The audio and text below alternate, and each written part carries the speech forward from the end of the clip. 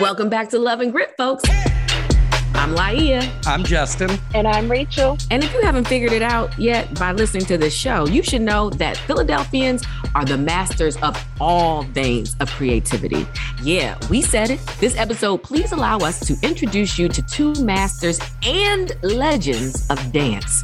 We first dive into the history and the impact of Philly on the dance world via one of the most historic ballerinas of all time, Philadelphia's Dr. Joan Myers Brown.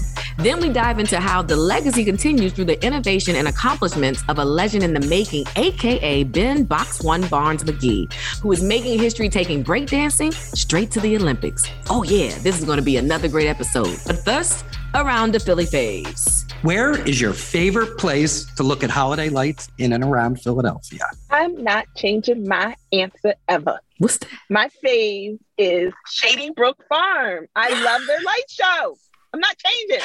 Can we please go together? You can roast marshmallows. What? Yes. If you stay in your car, then you can listen to music with the radio station pairing it to what you're seeing. What? It's beautiful. It's beautiful. That sounds fun. I was going to give the quick, the fast, and then you in a rush, but you want to see some Christmas lights answer. I'm going to just do Boathouse Row because, no matter where you're going or what you're doing, for that 1 second when you pass, you're like, oh. She said, don't blink the 1 second. Oh, even if you're not a holiday person like myself, you can still have a moment where you go, oh, Boathouse Row looks really nice.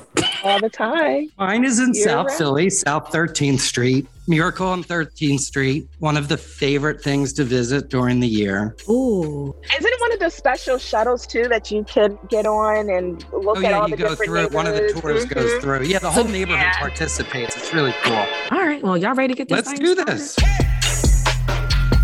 Since Love and Grit started, we have focused on making sure the world understands the greatness of Philadelphia's contributions and innovations to the atmosphere. We cannot truly make this claim without celebrating our next guest, Dr. Joan Myers Brown. Most Philadelphians know Dr. Myers Brown for her life-changing dance company, Philadenko, which she founded in 1970 for Black dancers. This school has produced so many amazing stories from dancers, studio owners, and many more children who are now productive, creative adults. However, this is just the tip of the iceberg when speaking of a woman so great as Dr. Joan Myers Brown, who went on to create the International Conference of Black Dance Companies and the International Association of Blacks in Dance. You see, when it comes to Black folks in the dance community, she has fought the fights, taught the classes, she's also a professor, danced the choreography, received all the awards, and now even has a book written about her pivotal life, Joan Myers Brown and the Audacious Hope of the Black Ballerina. Oh, and she's celebrating her 90th birthday this Christmas. Happy birthday. You're hired. You're my new publicist. True story. I want to make sure I honored you correctly because it's been a long career and all the things you've contributed to the world. It's hard to get in one intro. So thank you. And I'll stop sweating now. I just keep wondering, why am I still working so hard? I'm wondering the same thing. It's okay. I like what I do. It's fine. It's funny you say that because one of the things immediately when I saw that you were going to be the guest today, I was so excited. We're so honored to have you here. The first question that came to my mind was, with your career and everything that you've done and being a trailblazer, at what point did you realize, like, wait, I've made it? When did that really set in and you were able to just take a pause and be in that moment? Guess what? That moment never happened. I knew she was. I'm still trying to make it work. I'm still trying to make it work for Philadelphia. I'm trying to make it work for other people. And I'm just, I'm lucky. I've had wonderful people to support me, to help me, to make sure that whatever I try to do would happen. So I'm grateful. I say I'm 100% blessed. Can we go back a little bit and just ask you the question of when did you first fall in love with dance? Well, actually, when I was 17 years old, my dance teacher at West Philadelphia High School had the ballet club for little white girls. And she told me that maybe I should come to the ballet club because I should dance. And I'm like, dance? I can boogie, I can dance. She said, no, you need to come to the ballet club. And of course, when I got there, little white girls were like, why are you here? And I had no idea what I was doing. But I looked at them and said, well, if you can do this, I can do it too. But I was lucky. I had a little white girlfriend that would teach me in the morning what she learned at her school in the afternoon because there were no schools for Black kids. Mm-hmm. So that's when I fell in love with the challenge. that if given the opportunity that I should be able to do this too. But it was a long time coming, and I'm still fighting for that for our Black girls. I've got great staff who want to make sure that what we do continues to happen for the next generation. Ballet has to start looking like America. It's got to be for anybody that feels that bug and feels that they want to be this kind of dancer. But it costs money too, right? You can't just say like, I want to be a dancer. You have to go to school somewhere, right? And that's part of the barrier to entry. You're right. Most of our girls don't get the opportunity, but our parents don't take them to see ballet. Our parents don't invest in kids for dance because they think it's a hobby. It's a career. It's a life-saving opportunity. You learn so much discipline, perseverance, and you learn about your body and your life. Yeah. So, there are lots of issues, but mainly access is the most important. Even now, it's hard for us to make the little Black girls take ballet because all they see, hip hop, boogie down, twerking, that's all they see. But you would think Misty has changed that a little bit. There's a book now. She just wrote a book, Black Ballerinas. 50 Black ballerinas within that book. Yeah, before her. I would love to know what it takes to even have a dance company. How long does it take to get the word out, to get students to be able to make your bottom line? How is that hustle? Well, I started my company 10 years after I started my school. I started the school in 1960 to train girls that I was training, thinking that 10 years later I could send them out and they'd end up in ballet companies. They bounce back. And I'm like, well, what I got to do something with these kids out and beat them up and taught them how to dance. That's when I started my company, thinking they would leave. No, it's a family. I know they call you Aunt Joan. Definitely a family. Right. But guess what? One of my dancers that I started the company for, she's coming to my concert. I'm honoring Lee Daniels, who's one of my kids. I'm sorry. Lee Daniels, too, was a student? Lee Daniels was one of my little tap dancing boys, right? Yeah. So we're going to honor him. I know that I made a difference in lives, not just that they were able to dance, but their life changed because they got that opportunity to do that. And it's happened, of course. Leslie Odom, come on. Yes. It's a long list that have a successful career. They didn't end up being dancers, but they became better people and better at what they do. You told a story about how you got some football players to start dancing. Yeah, well, I started with just little girls. But when I said I was going to have a company, I got to have boys. And over West Philadelphia High School, they had a play, and the dance teacher had used some of the boys. I said, send those boys over to me because I need some boys and tell them they can dance with the pretty girls, Of course, they came looking for the girls, but they fell in love with dance too. I had a wonderful teacher that made them know that it's about being strong and it's about being smart and it's about being able to do something other than play football. Yeah. One of my dancers now that was in that first group, I sent him to school to learn how to paint and paper hang so he could make money, then come back and dance at night. He's now working for me doing renovations in the building. A lot of the dancers ended up in the Ailey Company. Are you the farm king for Ailey and Dance Theater Harlem? Do you have some of those babies too? But Robert Garland was in my first Philadanco company. He's the assistant artistic director. The executive director, Anna Glass, was my intern at the Kennedy Center in the program. I cannot. So, I ain't bragging. I'm just helping. Yeah, but let them know, Dr. Mize, let them know. And like what you said about your parents taking you to shows, it's so important. My parents took me to see the Nutcracker and took me to see the Hines brothers dance and Debbie Allen and Michael Peters and people like that. Yeah, well, Michael Peters choreographed for the Philadanco. I babysat for the Hines brothers when we were dancing in the Cab Calloway show. Okay, name them all. I'll tell you about it. Wait, I'm going to tell to everybody, I don't know who Michael Peters is. You know Michael Peters from Michael Jackson's Beat It video, and he was the head of the gang in the white jacket, but he choreographed that video. He also choreographed like many other videos and dances. He was an amazing dancer. Rest in peace. I just want to make sure that we ask the one question. When you received either the call or the letter regarding the National Medal of Arts, were you in shock, or were you like, it's about time, or what was your reaction to that? Well, I think my main reaction was it was Obama. To get an honor from the first and one only Black, and he fine. Talk about I think my kids were more excited than me. My daughter took pictures in the back. I'm in the White House bathroom. But it was the thrill of my lifetime. But also the award itself, the National Medal of Art, meant that what I did with the art, what I did with my company, what I did with kids was appreciated. It's so special. All these things that you've accomplished, all these countries you've been to, why do you continue your relationship with your hometown like that? What is it about Philly? Well, I'm a Philly girl. And I think if I had something to give back, I needed to give it back to Philadelphia. Not only that, when I started IABD, the National Association for Blacks in Dance, I reached out to people across the country who were doing what I was doing, said, can we get together and work and make things possible for ourselves that we can't get? So I don't know. I guess I founder's disease or something. I'm always starting stuff. You're an innovator is what we're going to say. Plus, Philadelphians have some talent that I just swear nobody else in the world has. Philly has got some good stuff going on here.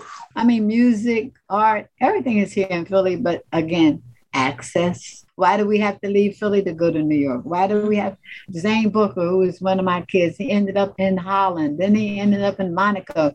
So he could have an opportunity to dance. Now he's back teaching for me, of course. Yeah. They all come home. Right? We say gone without the E. They gone, but they be back.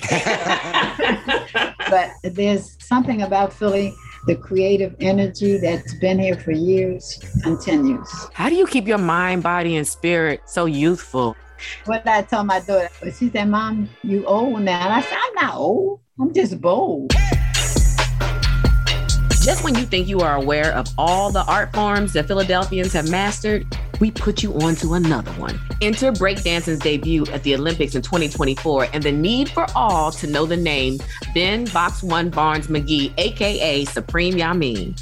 I mean, he is a 4-time world champion b-boy with nearly 60 titles to his name, founder of Bred to Burn, a hip-hop dance education and development program, and has now joined the leadership team of the breaking division that's planning breaking's debut at the 2024 Paris Olympic Games. Breakdancing at the Olympics. When you first heard it was a go, what was your reaction? Honestly, I was blown away. I knew some of the people in the background who had been working to try to make this thing happen for some time. So when I got the news that it was official, it was kind of just like, wow, okay, we're making those steps. Like, this is a big, big deal. It matches up perfectly, you know, with the athleticism, and especially with there already being a category of dance sport, with breaking being the most dynamic dance style. It was a perfect fit. It was bound to happen. Were you like, I'm going to the Olympics? No, I had to be real with myself. By the time the games hit, I'll be like 31, trying to compete against 21-year-olds. Educate me, because I think most of us thought that breaking was the first dance sport that was acknowledged by the Olympics. What's the other ones? No.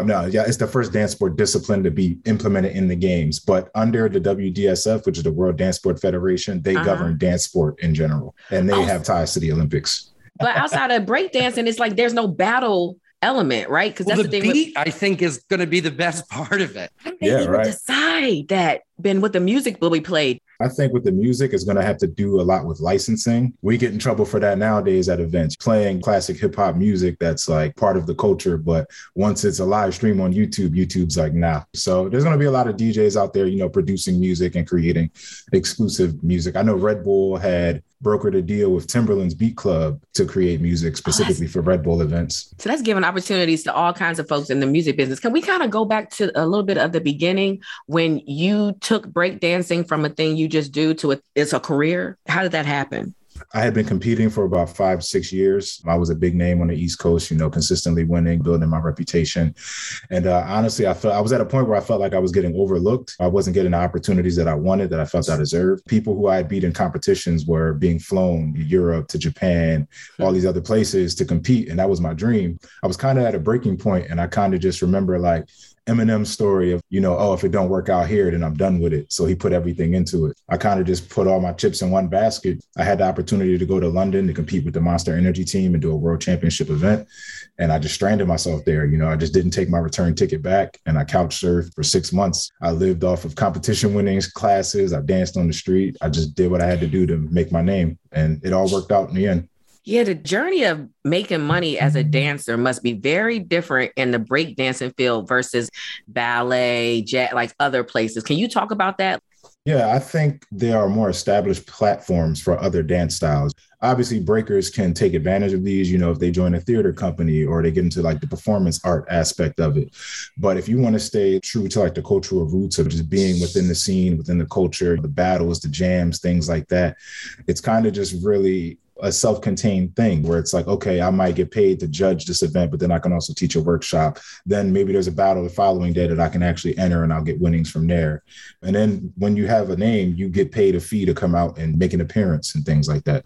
You just got to be creative with everything. So how do you end up on the team to plan the Olympic debut of this? Honestly, when everything first started kicking off, there were a bunch of organizations trying to bid for, I don't want to say control, but to help direct this whole initiative because it's a new thing. There's no structure that's in place for us to follow. We're creating it from the ground up. I'm always somebody who's been heavily invested in the community. So I was always just offering advice and trying to help steer things and direct things. Organizations came calling. They felt I was good. I was on the board of directors of one organization. That organization fell through. And then with USA Dance, who's the recognized sports organization for the US, I had been brokering conversations between both of them. So then when things fell with the one organization, they were just like, hey, we want to bring you over here. We see the work ethic that you put in. You have the head for this. Like, we think you would be an asset. And here I am. So it's the combination of what you've done in the dance world. And do you think it also has something to do with Bread to Burn and what you've done in the community that kind of got all these folks' attention?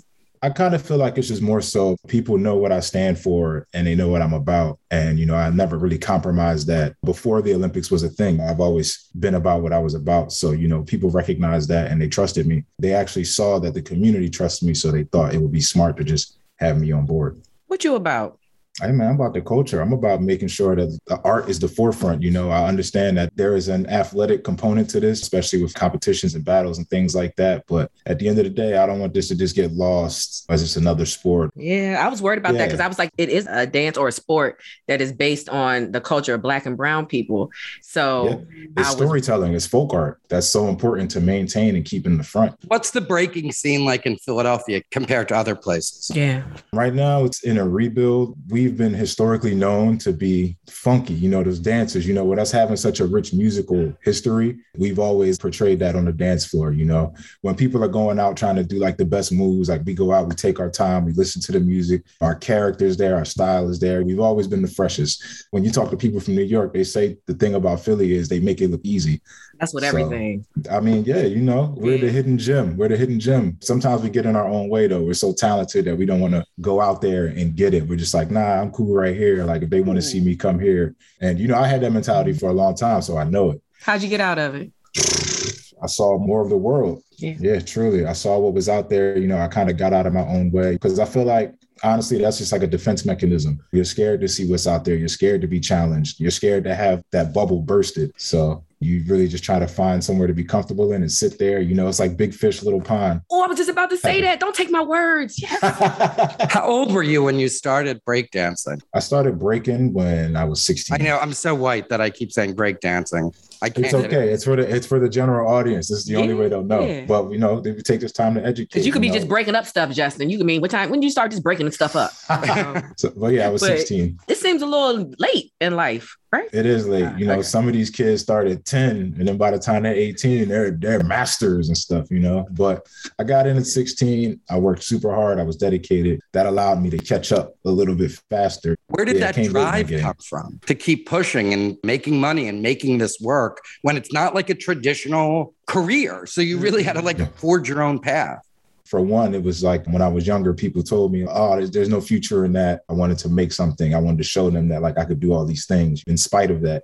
Also, I was super competitive when I was younger. I used to always say, I'm going to be the best in the world by the time I'm 25. And I worked towards that every day. I really didn't like to lose. I still don't like to lose. That was a great motivator. Life, man. I came to a point where I realized that I tried to quit doing this so many times, 8 times I tried to quit. And I just realized that I can't. I ask my students now, I'm like, why do you break? And they're like, oh, well, why do you break? And I'm like, because I can't not do it. Well, Philly is very proud of you, without a doubt. Yeah. This is amazing. It's so fun to look forward to the 2024 Olympics. I read a quote from you where you said that Philly is not in my heart. Philly is my heart. Yeah, we love you, but we're going to make sure you're doing what you need to do. And I'm not going to tell it to you any type of way other than what it is. And if my students hear that, they'll be like, yeah, that's it. Thanks so much for listening. And if you wouldn't mind, do us a favor. Rate and review our podcast wherever you listen. Rachel, this is when you insert. And only if you have something pleasant or polite to say. We would appreciate it. Say it in the same tone as Rachel is. Write it in that tone that Rachel is speaking to you in. Please. With love. Add a little grit. That's enough, everybody. That's enough. There go the grit. Thanks, Justin. Love you guys. Bye.